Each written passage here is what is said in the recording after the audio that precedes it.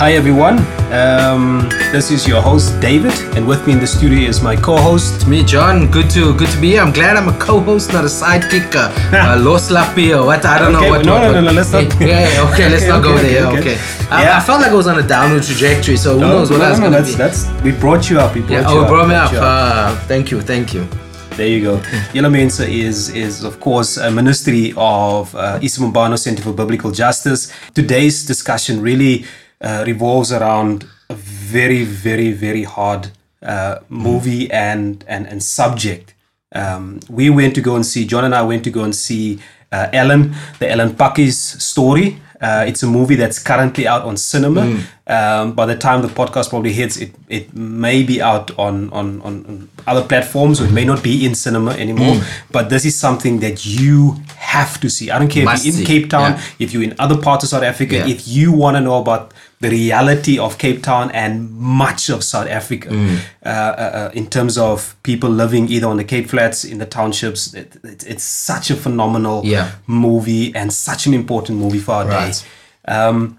Really, the story just tells the story of a mother who in 2017 has taken the life of 2007 taken the life of her own son, Adam, also known as Abi. And he was a tech addict. He traumatized them, and there was just a whole bunch of things that happened that led to this incident. John, just tell me, what did you think? What did you think about of the movie itself? Yeah, I must say, David, I was amazed. I mean, it's a hard movie, but the movie is a piece of art, it's a piece of creativity. It was so authentically Cape Town.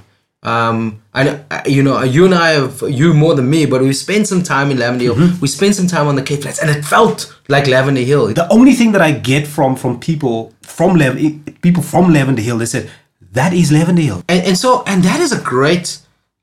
That's a great sign of someone who knows their craft. Sure. Where the people who it's about say that represents us. Yeah. And that's brilliant. And it's so, for me, it's so profound because it's Cape Town, but it's also a part of Cape Town that we sometimes don't see, or when we do see, it's like the stereotypical image of colored people who are always gangsters, who are always drug addicts. And I know it deals with some of those themes, but it's nuanced. It's not, you're seeing ordinary people, you're seeing gangsters, you're seeing like just a real picture of what Lavender Hill is like. And it's just not done in, sometimes, honestly, South African movies can be a bit cheesy. And you can laugh at the jokes because you know them, but you feel like this movie is just not on the same level as the big Hollywood stuff. I feel the same way, saying that was a great movie as a piece of artwork. And I think the director Darren Joshua has done amazing things. I know this is I don't know if it's his second movie, but his second movie that's been on the main screen. Just really seems like this is a local guy who's able to tell our stories really well. I mean, one of the things that you probably, if you did not know this, and is that the movie was actually shot at location, and much of it was shot inside Ellen's own house. That amazed me, really. I discovered that this morning. So I want to talk a little bit about Lavender Hill as a community. I want to talk about life in Lavender Hill. Well, can I ask you something, David? Because I think I don't know, some of our listeners may not know, but your church community is in Lavender Hill. Sure. This is set in your church community. The people you minister to are in Lavender Hill. They live there. Tell us about the community that Ellen comes from. Yeah, John. In one sense, you only got to see one family. Yeah. The movie really portrays one family. Right. And there's one child that Ellen has. Right. She has there's an older son. Yeah. That the movie doesn't pick on, and he's in the background. And Ellen speaks. It was an interview 2012 for him. Right. She speaks about him, and he was on TIC as well, and he is on TIC. What I'm saying is that it's that and so much more. Right. It's that and so much more. The level of brokenness. Ellen is not the only mother out there. Sure. Ellen is not the only mother out there that struggles with this. It may not end for them at the point of killing your own. Right. But it's certainly there. Right. And I can tell you story upon story about mothers who have lost their children because of gangsterism. And sometimes many of these stories is because is the kid has left gangsterism. Right. And then because some other guy puts a hit on him, Right. and then he loses his life. Right. People who are witnesses Right. in murders, Right. families get taken out. Yes. They get killed. But people falling into drugs and took. I remember one incident. There was commotion outside. One of the kids came into the church and said, "Hey, it's going down. It's happening." Sure. And they all left. And I pleaded with them. Said, "Guys, once you leave here, I can't do anything. Right. My hands are tied off. I can't help you. I can't go after you. If you leave here, my hands are tied. Right. I can't do anything." Right. And a few of them left. Are you talking about in terms of keeping them safe? Yes. Yeah. Okay. A few of them left. And that day, one of them got stabbed. Sure. A mother died. And one of the boys went to go and fetch a gun from a gangster, and he gave the kid, 15-year-old kid, a gun.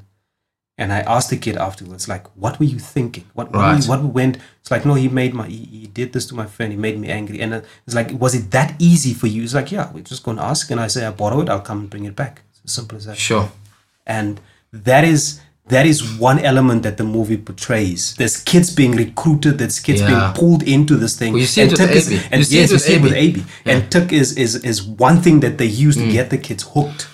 Yeah. And it's just the level of brokenness. It's interesting because you see it with Abi in the movie that we'll talk about a little bit about his family, but he gets to the point where he's feeling alone. He feels like he's lost and he doesn't know where to go. And this gangster / drug dealer Wani in the movie kind of takes him in and helps him with some work. Which involves, a bit of drug running and money moving around.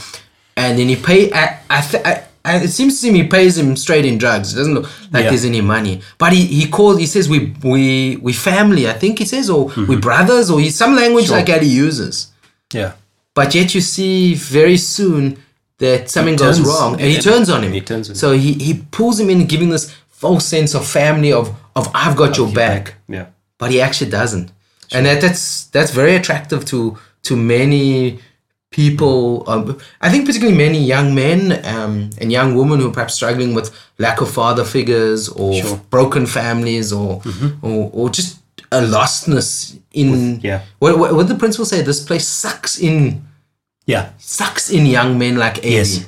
And that's quite. I thought that's quite a profound image. Yeah. I mean, when I came to Cape Town, one thing my mom hammered my grandmother over, because my mom, we from the Northern Cape, and she came to Cape Town, to make it. The one thing my mom said was hammered at my grandmother was, I don't want David to come up. I don't want him to come and stay here. So I came when I finished matric to come and study, but in Cape Town. But she fought that I do not, because she had this word, die Kaap gaan my kind insluk. Sure. So you've heard that language? I've heard that language, and it happened with 4 of my relatives. Right. They completely. I don't recognize them anymore. Right. Their own parents don't. The family don't recognize them anymore. It's a level of brokenness that I cannot explain to you. There's nothing that I can say to you to take you into that world. Right. I have to say to you, come and live with me. Right. Yeah. Come be my friend. I don't want to go and show you my family as if there's some spectacle. Right. You need to be my friend and come and live with me and see the level of brokenness. Yeah. That people on the Cape Flats, mothers and families in particularly, that are suffering because of kids that are on drugs. Yeah. Particularly, that thing is a monster. Right. It changes families. It's changing this entire community. Right. It has been and it is doing it. So answering that question, Lavender Hill as a community, things are bad. Right. Things are really, really bad. It's not all bad, and that's what I love about this movie. Yes, okay. That is what I love about this movie, and its portrayal of the family. Right. Yeah. That is, and we're going to get the Pakis family. The Pakis family. The Pakis family. And I want to say, when we always talk about the Pakis family is not in the only family, Yeah. you know, and we don't always refer to the negative, but there's a positive that this movie also brings about the Pakis family that is a massive positive. Yeah. You have a working mom, you have a caring mom, you have a caring dad, a dad who takes on a present dad who takes in a child, knowing what happened, how this child came into the world, because Ellen was raped from as little as what? 4 or 6 or something like that. Yeah. Until she was 24, where she heard the word rape for the first time, and she was abused all her life. She didn't even know she'd been raped until she heard it on the radio. Also, like, and she's like, "That's what happened to me." And you, man, and so you get this man who takes on, and he's a taxi guard, car guard, and it just changed my. Yeah. All my prejudice against these guys, the car guys, like, there's a story behind these guys. Yes. There's a whole life. These are dads. These are guys who has nothing. And they try. But he got up every day to go do that.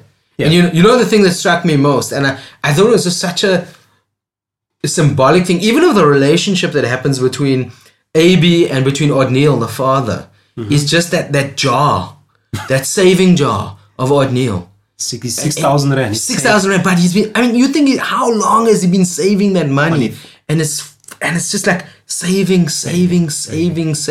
and you know the guy's earning peanuts. Sure. But he's saving. When you open it, it's filled with coins and a few notes, and it's saving. And I'm just like, that is like when I look at a man like that, I'm like, he's caring for his family, he's present, he's loving, he's working hard. Like, I want to be that kind of man. And then, sorry, spoiler alert, but then that moment when AB takes the jar of money, you see it breaks O'Neill. Yeah. It's like everything he's worked for is just taken in a moment by the selfish act of the son that he has raised, he's not his biological father, but he is his father. Sure. And he just takes it, and it's almost just symbolic of that that brokenness. But you're like, I love that the character of O'Neill there was a strength about him, and a honesty, and we have that narrative of absent fathers so much. Sure. And I was like, I love that this movie it told a different story. Because that is a real story, but it told a different story. And it was very positive. I love what Eusebius said. Almost in the movie, you see AB dying twice. Sure. Yeah, AB dies twice. Yeah, that's great. The mother physically, literally loses her son. Yeah. And you see AB struggling with this. This is not me, mommy. I don't want to do this. He chases her into the bathroom. He cuts her hand. Yes. And she's like, and she's scared. She's running in the house, running for her life. And AB is chasing her. And that scene, and he's out there, and you have this aggressive, and then he changes, and he's realizing it's almost like he's coming to his senses. What am I doing? And then he's sitting outside. He's like, mommy, help me. It's just not me. I don't want to do this. I don't want to be like this. And I've heard that cry too many times. So many times, John. She said that it's not my son. It's not my son. It's not my son. It's not AB. Yeah. And then within that you have mom coming. Yes. And you see the role of women. And you throughout the movie, even from the start of the movie, you have dad sort of defending against this drunk uncle who makes these allegations. You know, that AB was not conceived in the usual way. Dad is not your dad. Yeah. Actually, your mom has slept around with a lot of men. And she's well, he doesn't say that. He insinuates. Yes. He says it's a fail geheim or something like that. We know about Ellen's dirty secrets. Yes. And so the natural thing is she's the one who's been cheating. Yes. And that's what AB even asks her. Like, have you? Yeah. Were you joining with dad? Because you had me while you were married. Yeah. We're married, and then you get this bombshell. No, I was raped. I sort of pick up on that because just like a terrible thing was done against Ellen. Mm-hmm. And even AB, he was a victim of a terrible invasive crime, a violent crime done against his mother. And yet, Ellen is dirty. Sure. Because she was raped, because she was abused. Wow. AB is dirty because he was conceived because of that. Wow. And you can imagine, what does that do? What does that do to Ellen? What does that do to AB? And we see what it does to AB. Yeah. It tears him apart. But and that's not a common narrative. Yeah. that we say that the victims, let's fail. They dirty. And we need to stop this. Sure. That is part of what's tearing apart our communities. And you see, for AB, he was like, where do I go? What do I do? And eventually he finds this false belonging with this guy, Wani, and eventually and with the Tuk. Yeah. And we know what that does to him. We need to start. We need to change this narrative. The failed people that are the rapists. Yeah, those narratives in our community that we got to deal with that. Yeah, and John, what you really have is you see how mom is a victim. You see how dad is a victim in one sense. He had his wife violated. Exactly. And what does that do to a man? Yeah. And even in the movie, AB is trying to fight this thing. Yeah.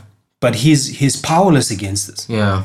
And then you have these forces working against you. It's just, you see everybody just being a victim of a lot of brokenness.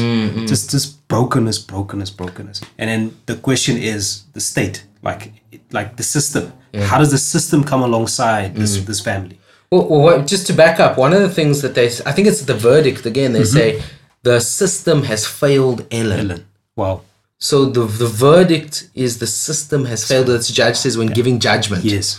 And then she says, I don't want to be part of that system. That was great, yeah. So that's why they decided not to imprison her. Yes. And because they said, she's not a danger. She's not a danger to the community. Yep.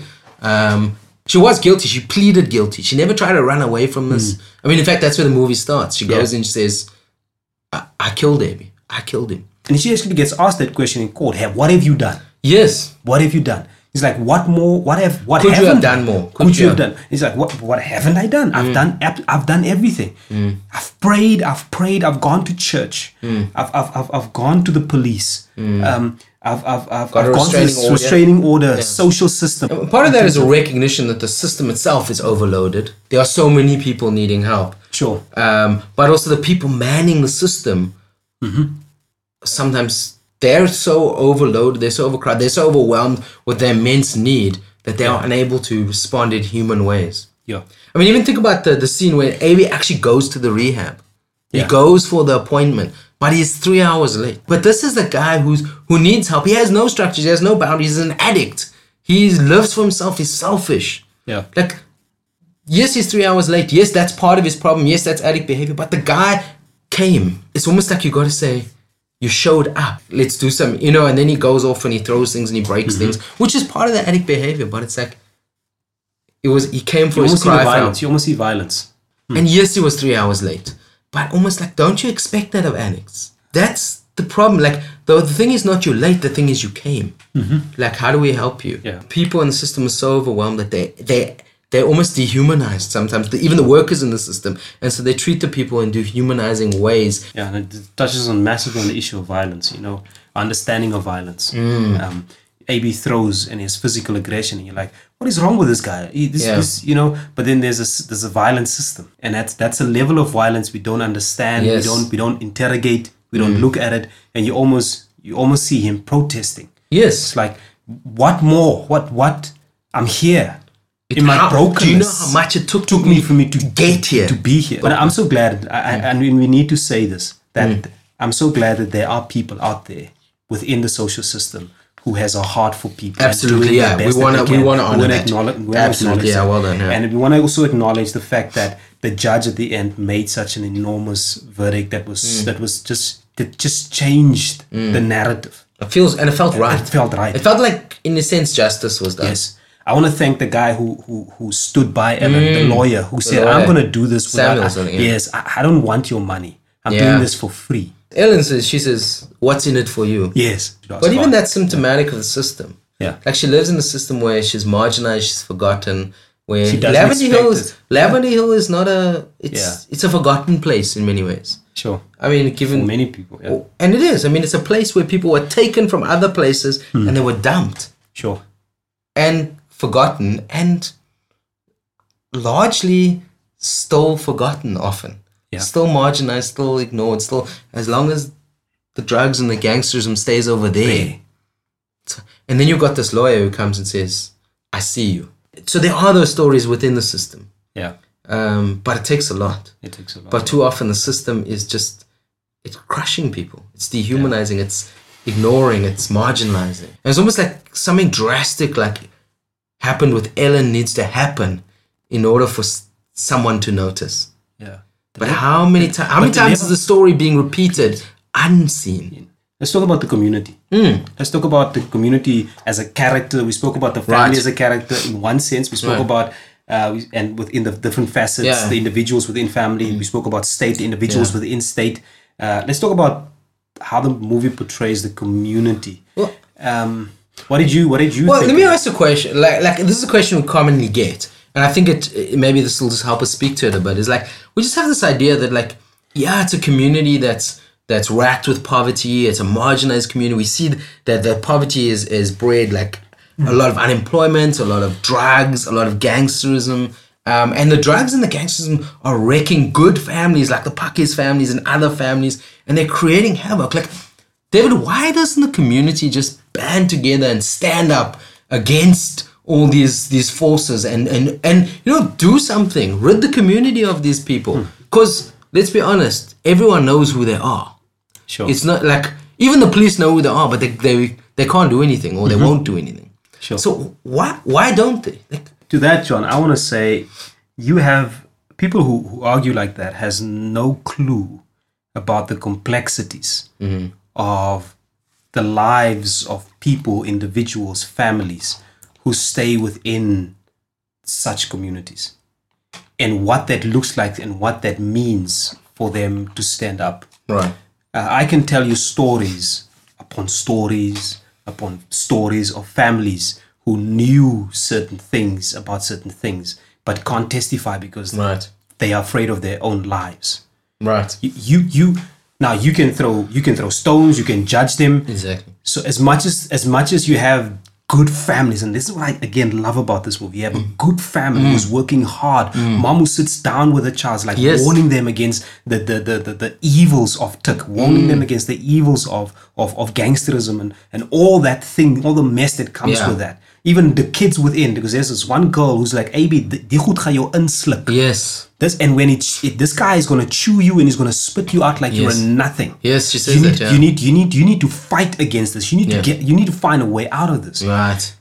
People don't want this. Yeah. The people within the community, they are fighting this. Right. But then you have this other element, the complexity of the story is that you have people are being murdered because they know stuff. Right. Or they told certain things. Right. Now you say just tell and then what?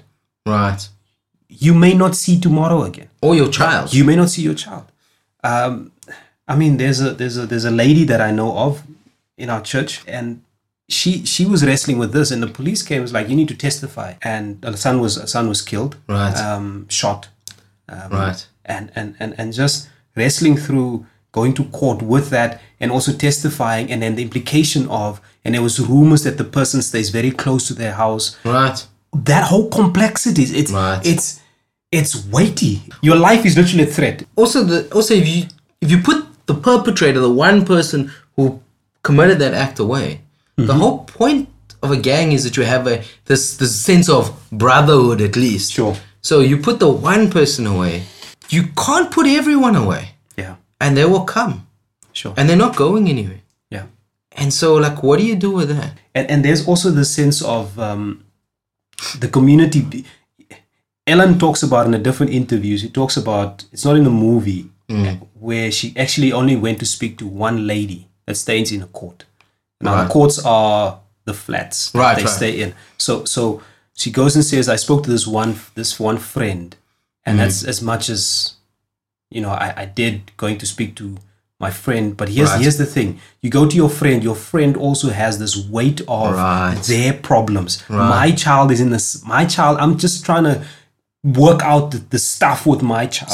Survive. Imagine you get to somebody's house, you burdened with so much brokenness, and then you get to their homes, they just trying to get by with food, they trying to get by with, and then they have a tik addict child who's stealing the house completely. There's nothing, you the same stuff. You go there and you're like, and now you expect that person to carry some of the emotional weight of your burden, and you're like, man, who do I go to? I can't. And so the community is going like, yes, we see, we acknowledge, we want to, but I'm just trying to get my family. I'm just trying to get me. It's taking everything I've got What? just to get up and take care of my family. And if my family aren't involved in gangsterism or took, just to keep them there.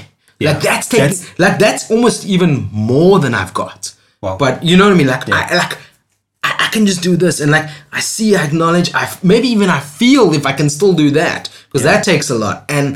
But what can I do? Yeah. So I just want to say I love the way you portray that. You're saying, well, why didn't they do it? Well, one is this fear, this like gangsters don't come from outside the community. They're in the community. They're known. They went to school with your kids. Everyone knows. So there's this fear, this like you're not safe. Yeah. But at the same time, even if you were brave enough to stand up, do you have the emotional capacity just to break out from just trying to deal the resources? Who do you speak to? I'm exhausted. Yeah. It's taking all I've got just to keep me doing this. Some of us need to be show a little more empathy, a little more understanding, a little more nuance when we speak. Mm-hmm. It's not that simple. It's not that simple. I feel like you can only make that kind of statement when you're coming from a place of privilege often. It's really a call to change Lavender. Right. And the question is, how does that look? And this is what I want to get to the church. I just want to back up one thing that I think is just so important to say it every time we talk about this. Lavender Hill did not happen by accident either. Sure. Like we need to just acknowledge this as people in this country that Lavender Hill was deliberate. Mm-hmm. People were removed from parts of other parts of Cape Town. They were put there.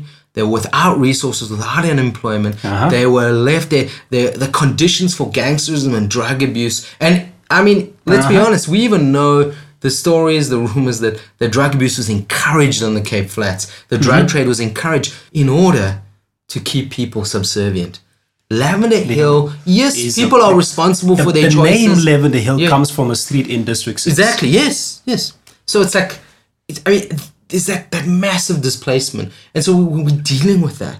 Lavender Hill did not happen by accident. It was by design. And yes, people still perpetuate the system, but what choice has been given to them? Yeah. And I remember once reading I can't remember where, but someone was just making just the distinction, we're saying even just between gangsterism and the forced removals in our city, and you just look at the fact that so many of the communities are so rife with gangsterism, are also those that have been so affected by forced removals. Yeah. And what is gangsterism about if not about territory, about belonging, about home, all the things that were lost?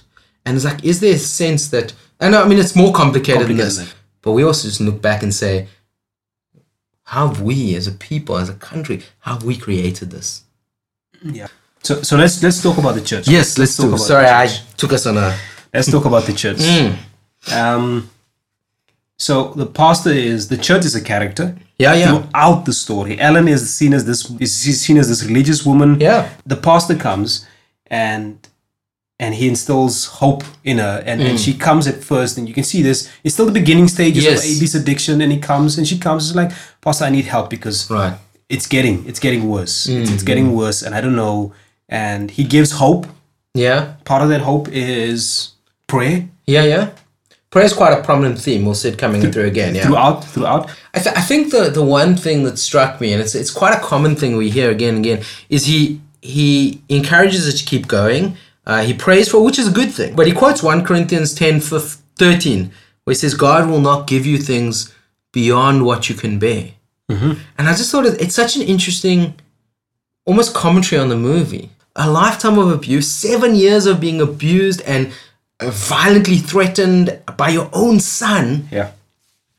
She gets to the point where she says, Ikani miani. I can't bear it anymore. That's almost like that's as close as I can get to a translation. Like, that's not an accident. I mean, filmmakers are smart people. They're drawing those things. Yeah. And its question is saying, there's a real question in the movie saying, where was God? Did God give Ellen more than she could handle? It's such a question. Even the whole interpretation of the text. You can go down there. We can go there. But no, and I think we must. Yes, but what you're saying is so important. Yeah. Like, so where is God? Where was God? And in one sense, the church as God's ambassadors, right? was there. Right. And the question is, what has the church done? And you see when the lawyer comes and Ellen says, you know that scene? Yeah. The lawyer comes into the cell and she's like, who are you? Where are you coming from? I've been praying. Right. I've been praying. And he's like, maybe I'm an answer to your prayer. Right. And I think in one sense, it does justice in terms of what the church has to do. Right. And I do not want to diminish that function Right. of the church, because it's one of the works that God has given the church to do, is that we must pray. But is that the only response? What kind of prayers are we praying? Like, I feel like, so I think what kind of the reaction in prayer is, and again, I can't speak for the real life pastor, and I don't know what the situation is, but sometimes you've got this comparison between the pastor who prays for her, and he's kind of there a little bit in the movie, and you've got the lawyer who's the answer to prayer. Sure. And you're like, okay, what's going on? The secular one is the answer to the prayer. So it's almost like this juxtaposition, and it's raising the question of saying is, do we use prayer as an excuse for inaction? Sure. For not getting our hands dirty. Sure. And I think we've got to repent of that in the church, because too often it means, sure, oh, it's terrible, Sister Ellen, I'll pray for you. And James has lots to say. James does have a lot to say about that. It's that prayer that leads to robust action. That prayer that says, I'm a lawyer.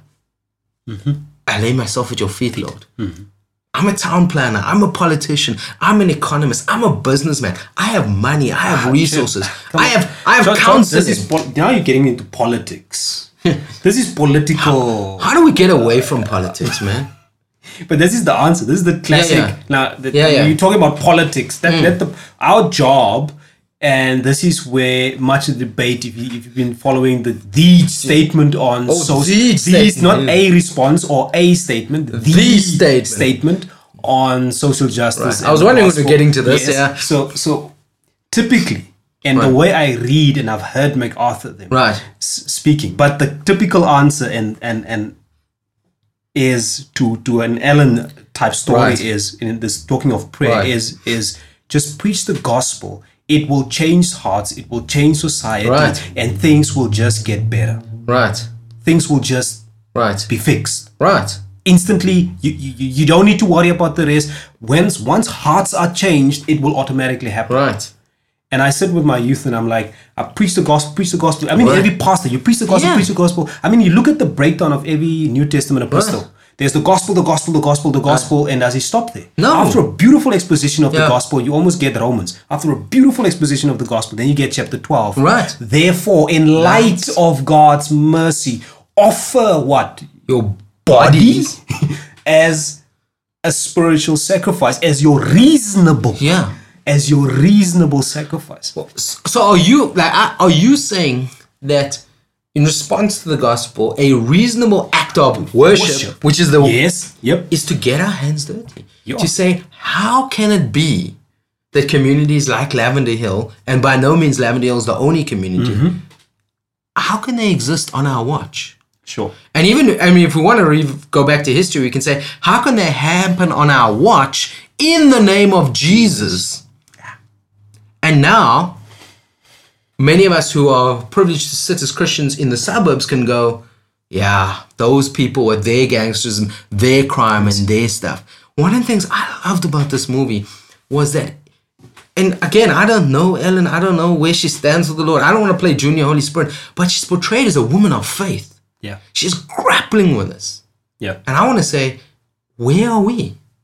Sure. Where are we? Now, John, how are we helping her grapple with the gospel? Somebody will say to you, but in the movie, the pastor goes to all the trials. He's there in the stand. Which is good. So is that not really what the church should be? So we pray and we counsel. We should be doing that. Yes, absolutely we should. But we got to do more.